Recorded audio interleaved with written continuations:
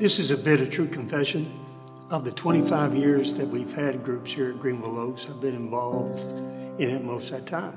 Done it all the ways that we've tried to do it. I went to the Philippines for 2 years, did a little bit of small group there. When I came back, though, I got out of the habit. I had the excuses. This year, re-engaged and got with 3 families. One that's young families and 2 of them that are young married with no kids.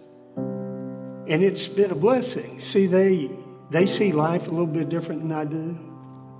They see church a little bit different. They see God a little bit different. But the perspective is encouraging. And this group has been as good as any that I've been in terms of taking care of each other in health issues, taking care of neighbors as they had family trauma, and in getting involved in service projects at Greenville Oaks.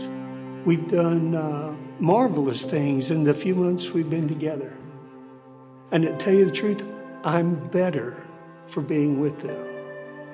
I'm better and see things more completely for Greenville Oaks being engaged with them. I see life better. I see church better. I see God better in groups.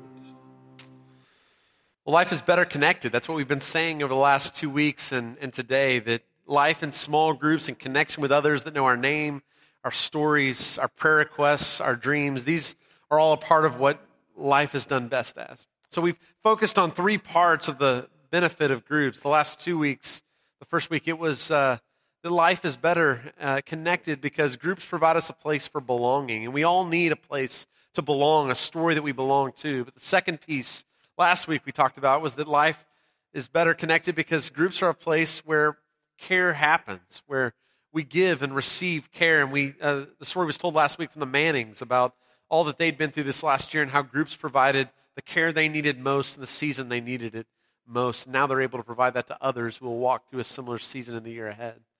But today I want to focus on a third reason why groups are so important, and that's this, that groups are a place where transformation happens. I see that in my own life when I think about the different groups I've been a part of. I was a part of a small group. We called them huddles in our youth group, I remember growing up. And that was a place where the Greens would invite us into their home every Wednesday night. We would come out of football practice or band practice, whatever it was that was extracurriculars. We'd come together, we'd eat, and we'd share the story of God together, and we would share our lives together, and we'd pray for one another, and important things happened in those groups. But it continued on past that. As I was in grad school, there was a mentor group that I was a part of, and I still call the same professor who was my mentor in that group from time to time, and the groups go on and on. I can think about a pastor's group that I'm a part of that I meet every single year with, that I would never give up that commitment because it means so much to be in partnership and commitment and to hear all that God's done in their lives and to pray for one another and hear the struggles that have happened over the last year. We all need groups. And here at Greenville Oaks, I've found groups as well. We've been a part of a Connect group for the last 2 years that's been a blessing to us, and we're about to start into a Simple Truth group, which is exciting. I know many of you can think back on your lives and think about groups that have been meaningful to you, whether it was a group at camp that you spent time with, or it was a women's group or a men's group or a Bible study group. We all can mark the transformation in our lives by either people or individuals or groups that we have been in partnership or lived and done life with. We believe this is so important for our growth. And so the encouragement through this series as we close a little bit later today is that you'll find that group yourself. If you're already a part of a group, we just want to encourage you to keep being a part of it. Keep growing with that group. Keep being the hands and feet of Jesus to those people who need it most, who you're caring for and receiving care from. But if you're not a part of a group, I want to encourage you this year to find one that will be part of your growth journey and transformation. Let's pray as we open our time in the Word this morning. Oh God, you are the God above all gods. And earnestly we long for you. We ask that you would come and you would be present and be close in this season, God. We pray that you'd be close to those on the Gulf Coast right now, as well as we have already prayed that your presence would be clear in your church, would stand up and be your people in this season to provide care to those who need it most. Help us to be a part of that and to discover the best partnerships to journey in the long term, God, with the people in these areas that have been hit hardest. God, our prayer this morning is that you'd be close to us right now through the words of your scripture, through all of the ways you speak to us in this season. God, would you do that? Would you speak and break through, God, all the chaos in our lives, all of the noise in our minds right now, would you move through all that to speak a word, God, that would be powerful this morning? I pray today you'd pour through me the gift of preaching so that Christ would be formed in our hearts. It's in Jesus' name that we pray. Amen. Well, transformation in our lives, discipleship, is a process. It's true we can talk about a moment of salvation when we went into the waters of baptism, when Jesus was resurrected from the dead. There are moments, but salvation is also a process in our lives, isn't it? You're different than who you were, and God is continuing to renew that salvation. In fact, throughout Scripture, the New Testament talks about salvation as an ongoing process, that we're being saved, which is not how I used to think about it growing up. I thought about it being a moment, and once I'm assured of that, well, kind of done that part. But there's also parts in the New Testament that talk about this process, that we're constantly in a process of being saved, of being renewed, of having our lives transformed. And that's the invitation that we have to be a part of groups. The problem is, in this world, we might have patience to see that transformation happen, but you don't have to be patient for long to see the way that sin creeps into our lives and takes us places we never imagined we would go. It doesn't take as long for sin to take hold of us than it does for the Spirit of God to do that so many times. And all of us can think about moments where sin has taken us in directions we would have never imagined, where the addictive quality of sin takes us in places at a speed that we never imagined. We just go down a path not imagining what that might do in our lives. But the work of transformation is a slow process often. Some of us have been a part of radical moments where everything changed in a moment, but so many more of us can tell stories about how it's been a journey and how God has changed us and how we can see that transformative journey we can testify to. But it's hard to know when the moments were. When did that transformation happen? When did we decide to live in this new way? Well, it was a process. It was a journey. God's desire is for each of us to be on that journey with Him. He wants us to become the best version of ourselves that we can be. It's important for us to understand this as we talk about discipleship and transformation. Sometimes we think we have to become good in order for God to love us and to be pleased with us, but that's not what Scripture talks about. The first words of Jesus' first sermon in the Sermon on the Mount, you remember what the first word is? Blessed. Blessed are those who are poor in spirit.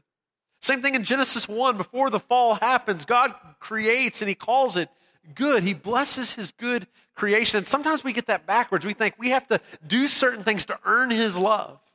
That's not how it works. We don't work and obey God for the blessing. We do that from the blessing of God that's already ours. And when we know who we are and we've received that blessing and received the love of God, the natural response we want to give is obedience, because we know the way He teaches is the best way of life possible. That's what I've discovered in my own life, is the more I can let go of having to earn salvation, the more I find myself being transformed by Him, by the power that's at work through the Holy Spirit. This morning I want to point us to a couple of scriptures that talk about this idea of transformation. I want us to learn from those places. The first comes in the book of Romans. If you turn your Bibles there with me or find the place on your tablets or phones. Romans chapter 12, verses 1 and 2 is one of the places that talks about this language of transformation. This is what Paul writes to the church at Rome. Therefore, I urge you, brothers and sisters, in view of God's mercy, to offer your bodies as a living sacrifice, holy and pleasing to God. This is your true and proper worship. Do not conform to the pattern of this world, but be transformed by the renewing of your mind.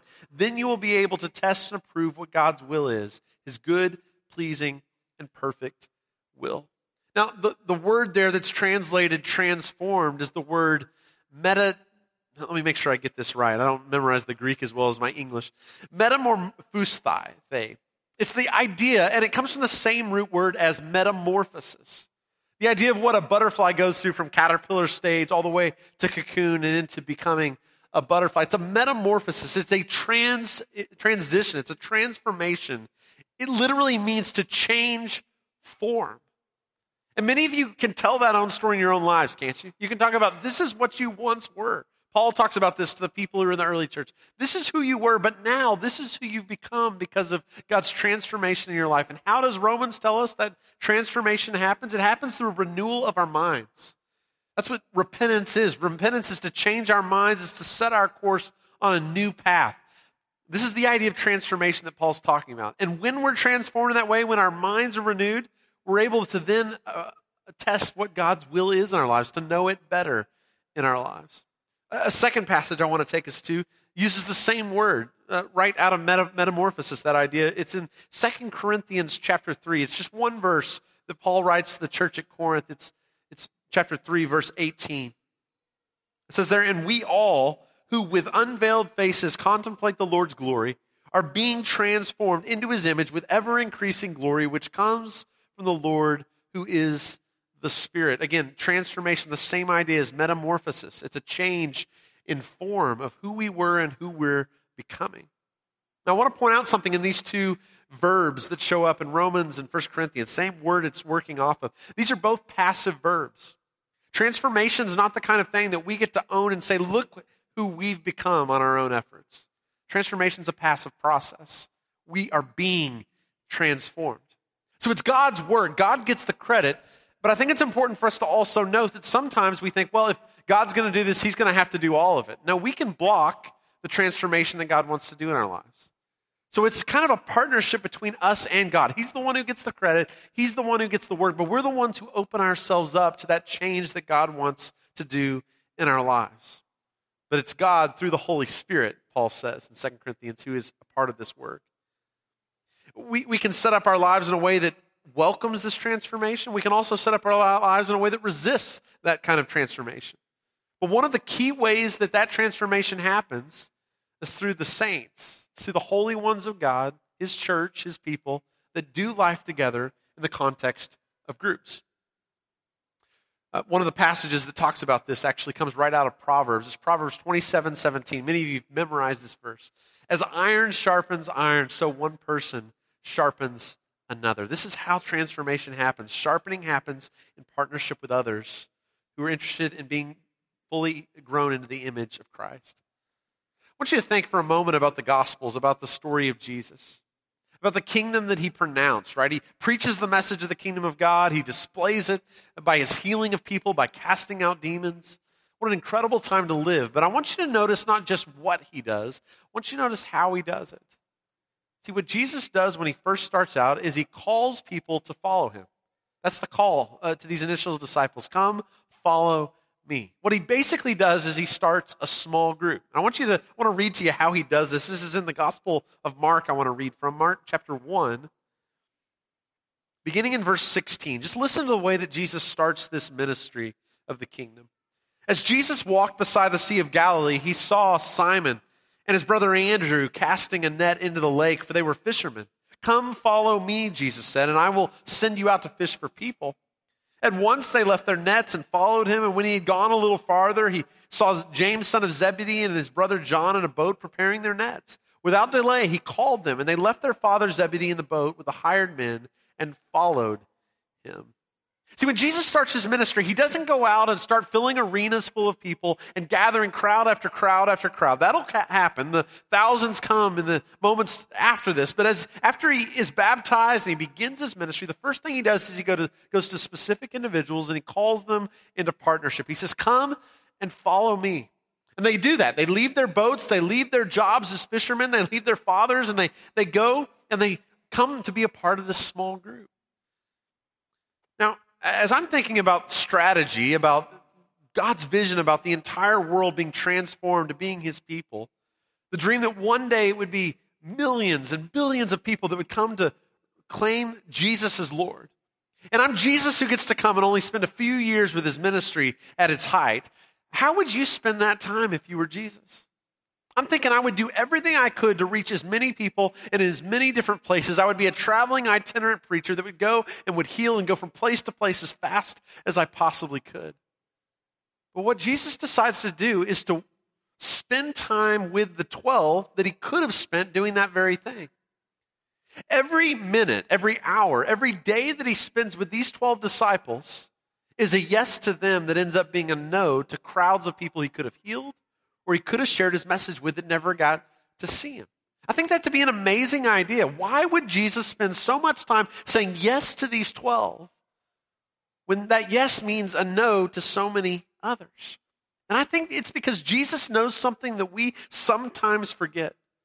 That change rarely happens in rooms where we're passive participants listening to others talk. Change happens most, it happens best in the context of disciples who are walking with one another in circles instead of rows.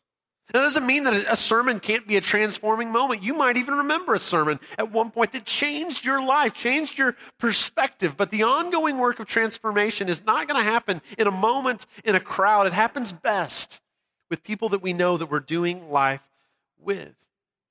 But when you look at this group of 12 that Jesus gathers around him, isn't it interesting, the group that he gathers? Because I would do this a little differently, I think. This is a strange bunch. It's going to take at least 3 years to form these fishermen and otherwise into the kind of people he wants them to become. It seems like a near impossibility to bring this group together. Just think for a moment about these different people in the 12 disciples. There's the 4 that's already been mentioned in Mark chapter 1, Peter, Andrew, James, and John. They're fishermen. They're unlearned men with calluses on their hands for the number of nets that they've pulled in over the years with their fathers. I can't get over James and John's nicknames. Did you catch this? I don't think it was in Mark 1, but it shows up a little later. Their nickname is Boanerges. You know what that means? Sons of thunder. There has to be a story around getting a nickname like that, right? These guys must be bold, big guys that everywhere they walk, it's like the ground shakes because they're the sons of thunder. Now, you've got Thomas, though, who's the resident skeptic. He doesn't believe until he actually touches the scars on Jesus' hands and wrists. There's Bartholomew and Thaddeus. There's always a few introverts in every crowd, right? Probably about half the crowd. And they have to, I would imagine, be 2 of those. So if you're an introvert, you've got your patron saints here. You've got Matthew and Simon. This may be the most incredible piece of this, right? Matthew, you know, he's a tax collector, and the tax collectors are despised by the Jews. The reason for that is they were basically traitors to the Jewish people. They took a job working for the Romans, taking taxes away from the Jewish people and charging those Jewish people who were their own people more than Rome demanded so that they could make a living themselves. They were hated by the Jews, and they were used by the Romans. But this is the way they made their living. And Jesus calls along Matthew, that guy, to work along with the rest of these Jewish guys. But then there's Simon the Zealot. I don't know if you know anything about the Zealots. There's kind of 4 main groups of Jews in the first century. The Zealots are one of those. And the Zealots were people that, well, their idea of a good time was going out and creating revolution and havoc, right? Their idea was if the only way to overthrow Rome would be to do it violently. And we're going to be insurrectionists who are going to, at some point, wait on the Messiah to come. And once he comes, we'll come in power and we'll overtake Rome. And so it's kind of this militia of guys. And Simon comes from that group of zealots. So imagine trying to get Simon the Zealot with Matthew the tax collector in the same group. Imagine how different that is. You know, if we were to gather a group today, what do we tend to do? We try to gather like-minded people because you can get further that way. Jesus doesn't do that. He doesn't forsake diversity for the sake of easy agreement. He pulls together this diverse group of people, and he gathers them, and he preaches the kingdom. These people that should have never gotten along anywhere else, they come together, and they come to this small group, and they're transformed in the process. They know that if they're going to transform the world, and Jesus knows this, they have to first be transformed themselves. I don't have time this morning, unfortunately, to talk about the transformation that we see in each of the lives of these 12. But I do have time to maybe share a couple of these stories. And one of those I want to talk about is John, one of those sons of thunder I mentioned. John was a fisherman. John was called by Jesus, and he does not start out as a butterfly, if I can put it that way. But if you follow the story along, you begin to see the transformation in his life. In the gospel that bears his name, he refers to himself as the disciple whom Jesus loved, which some say means he's probably a little arrogant to call himself such a thing. But if you follow the story along, you begin to realize he is one of those that's part of the tight-knit group with Jesus. There's 3 that are there that seem to be there at key moments that Jesus calls around them, and John's one of those. At the Transfiguration, he's there to see the glory of the Lord revealed on Jesus, and Elijah and Moses are there. He's also there, and Jesus calls him to be in prayer at the Garden of Gethsemane. In that moment, he's waiting for his own arrest. He calls them to pray and to stay up, and John, with the others, fails to do it. John's also there at the Last Supper. He's leaning on Jesus' breast, actually. The details are given at that supper next to him. He's the disciple whom Jesus loved. And when everyone else flees at the foot of the cross, John's still there. And at the last moment, he says, John, I want you to take care of my mother Mary when I'm gone. There's a love that is developed between Jesus and John. There's a transformation that happens in his life because of Jesus who was in it. And the greatest treaty on love in the New Testament, if it's not 1 Corinthians 13, another great place, would come from the letter that John writes after his transformation. Listen to these words. Several different verses I want to share with you to kind of walk through this book just real quickly. 1 John chapter 3 is where I want to pick up in verse 1. Just listen to the different verses and things that John writes as we track through this. It's 1 John 3, verse 1. See what great love the Father has lavished on us, that we should be called children of God. And that is what we are. The reason the world did not know us is that it did not know him. Drop down to verse 11. For this is the message you heard from the beginning. We should love one another. Verses 16 through 18. This is how we know what love is. Jesus Christ laid down his life for us, and we ought to lay down our lives for our brothers and sisters. If anyone has material possessions and sees a brother or sister in need, but has no pity on them, how can the love of God be in that person? Let me stop right there. Just say, this is the reason we respond in moments of tragedy like we've seen, right? Because to have things and not to offer them to those who need it most, somebody who's on need and doesn't have pity, means the love of God is not within us. We respond with love because of the love that God has shown. Verse 18, dear children, let us not love with words or speech, but with actions and in truth. Drop down to verse 23. And this is his command, to believe in the name of his Son, Jesus Christ, and to love one another as he commanded us. Chapter 4, verses 7 through 12. Again, dear friends, let us love one another, for love comes from God. Everyone who loves has been born of God and knows God. Whoever does not love does not know God, because God is love. This is how God showed his love among us. He sent his one and only Son into the world that we might live through him. This is love. Not that we loved God, but that he loved us and sent his Son as an atoning sacrifice for our sins. Dear friends, since God so loved us, we also ought to love one another. No one has ever seen God, but if we love one another, God lives in us and his love is made complete in us. Chapter 5, verses 1 and 2. Everyone who believes that Jesus is Christ is born of God. And everyone who loves the Father loves his child as well. This is how we know that we love the children of God, by loving God and carrying out his commands. Do you see this theme that runs through John's life? Why is he transformed? Why does he talk so predominantly about love? It's because he's experienced the love of God first. And how did he receive that? He received it in a group of 12 guys. The journey around, and he sees the way that Jesus loves those he's encountered. John is a transformed man. He's not the same rough fisherman that he met Jesus on the Sea of Galilee. He's now the disciple of love. Or take Peter, for instance, right?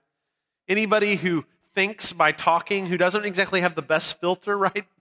This is your patron saint, Peter, right? Peter's the one he's bold, he's courageous, he says what's on his mind, and sometimes he gets it exactly right, but sometimes he gets it all wrong. And even in the moment in Mark 8 where Jesus asks, who do people say that I am? Who do you say I am? Peter says, you're the Messiah, and Jesus says, that's exactly right. But then when Jesus says what it means that he's a Messiah, that he's going to go and suffer, Peter rejects it and says, no, Lord, we know this is not the way this is going to turn out. And Jesus calls Peter, he says, get behind me, Satan. What a harsh word in that scene. But he's transformed from that moment to where in Acts chapter 2 at Pentecost, in front of 3,000 or more people, Peter's the one who gets to proclaim this message. After denying Jesus, after failing to understand who he was, there's a transformation that happens in Peter's life that makes him the perfect man at that moment to proclaim this message. But not everyone was transformed in that group of 12, were they? There's Judas. And as I'm preparing this message, I'm thinking, yeah, this is a great sermon. What do you do with this? Because transformation happens in groups, but this guy certainly wasn't transformed. Judas is the one who ends up betraying Jesus. And Judas was well trusted. He was the treasurer among this group of 12. People thought that this guy was worthy of handling the money, and yet at the end of the story, he trades in secrets about where Jesus is for 30 pieces of silver. Seems as if he'll do anything for a buck. But he was trusted initially, and what that shows us, I think, even within our groups, is groups are not a foolproof method of discipleship. What matters in a group is if you're willing to open up your life and live authentically, admit the truth of what's going on. And what we find in the story of Judas is he wasn't fully authentic. He wasn't fully able to share what was going on deep inside of him. He was stealing things from the treasury, and he ends up betraying Jesus in the end in the same way.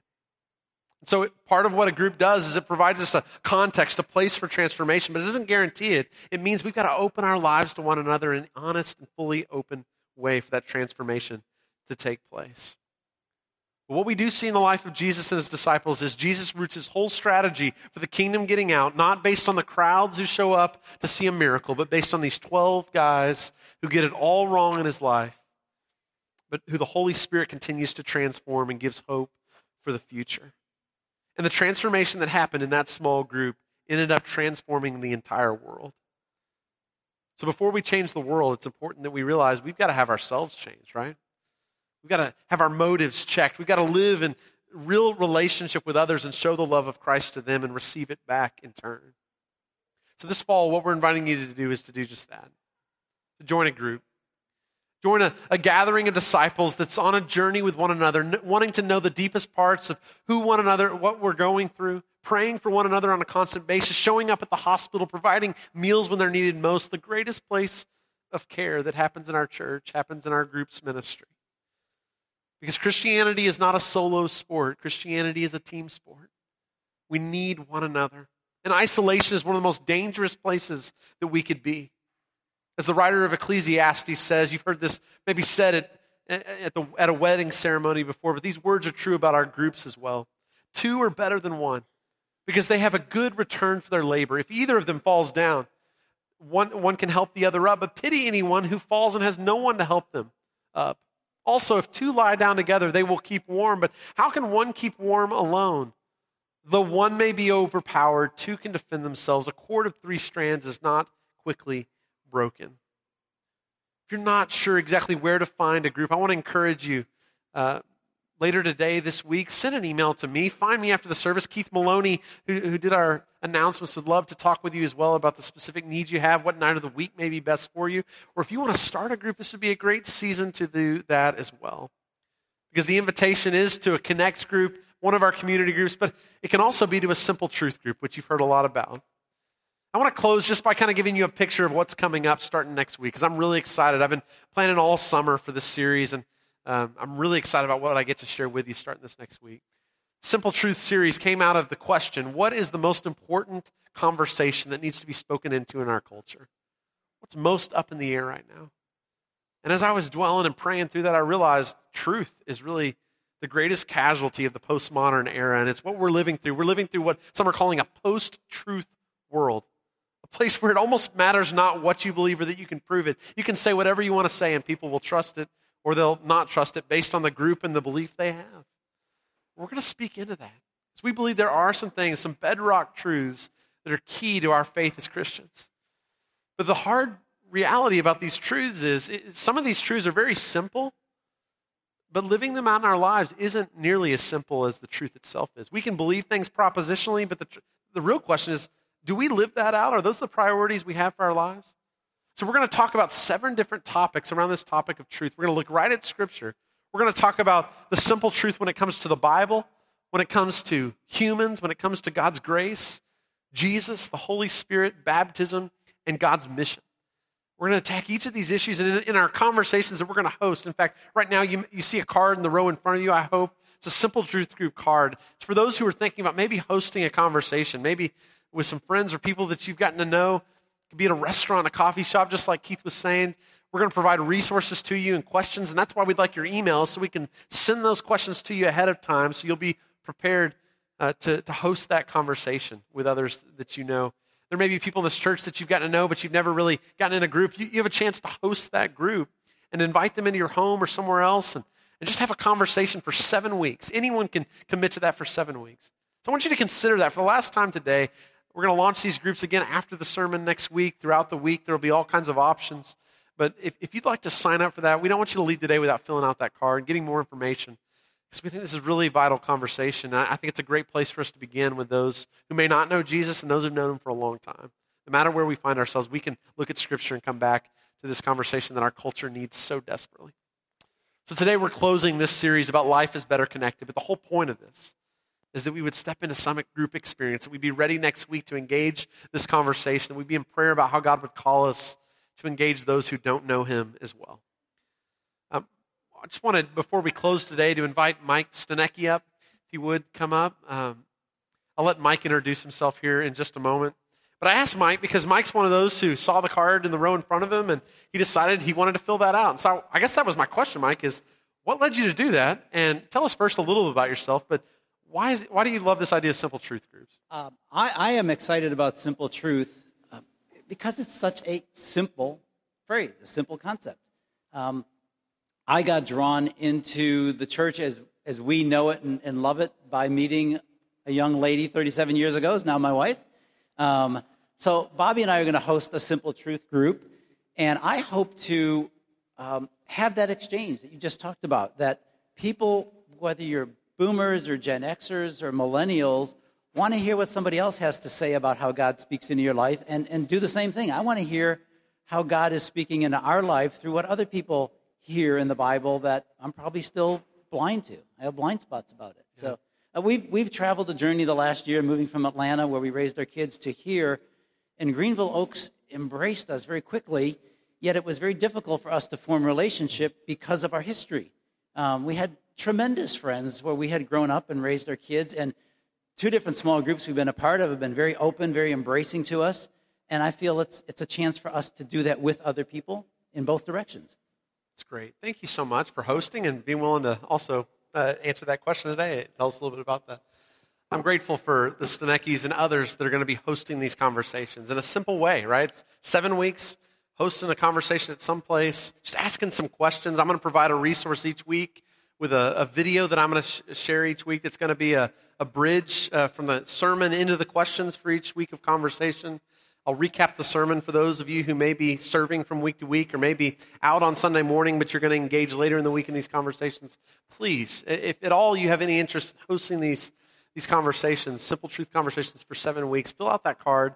Either leave it in the chair where you're at as we leave today. We'll pick those up, or if you want to drop it off at the door with someone who's around the outside, Keith would love to receive those, I know, at the back, then please do that. But I want to close today with a prayer as we launch into this next season. So let's pray now. God, we invite you into this conversation about truth because we know that truth is not possible without your revelation of it.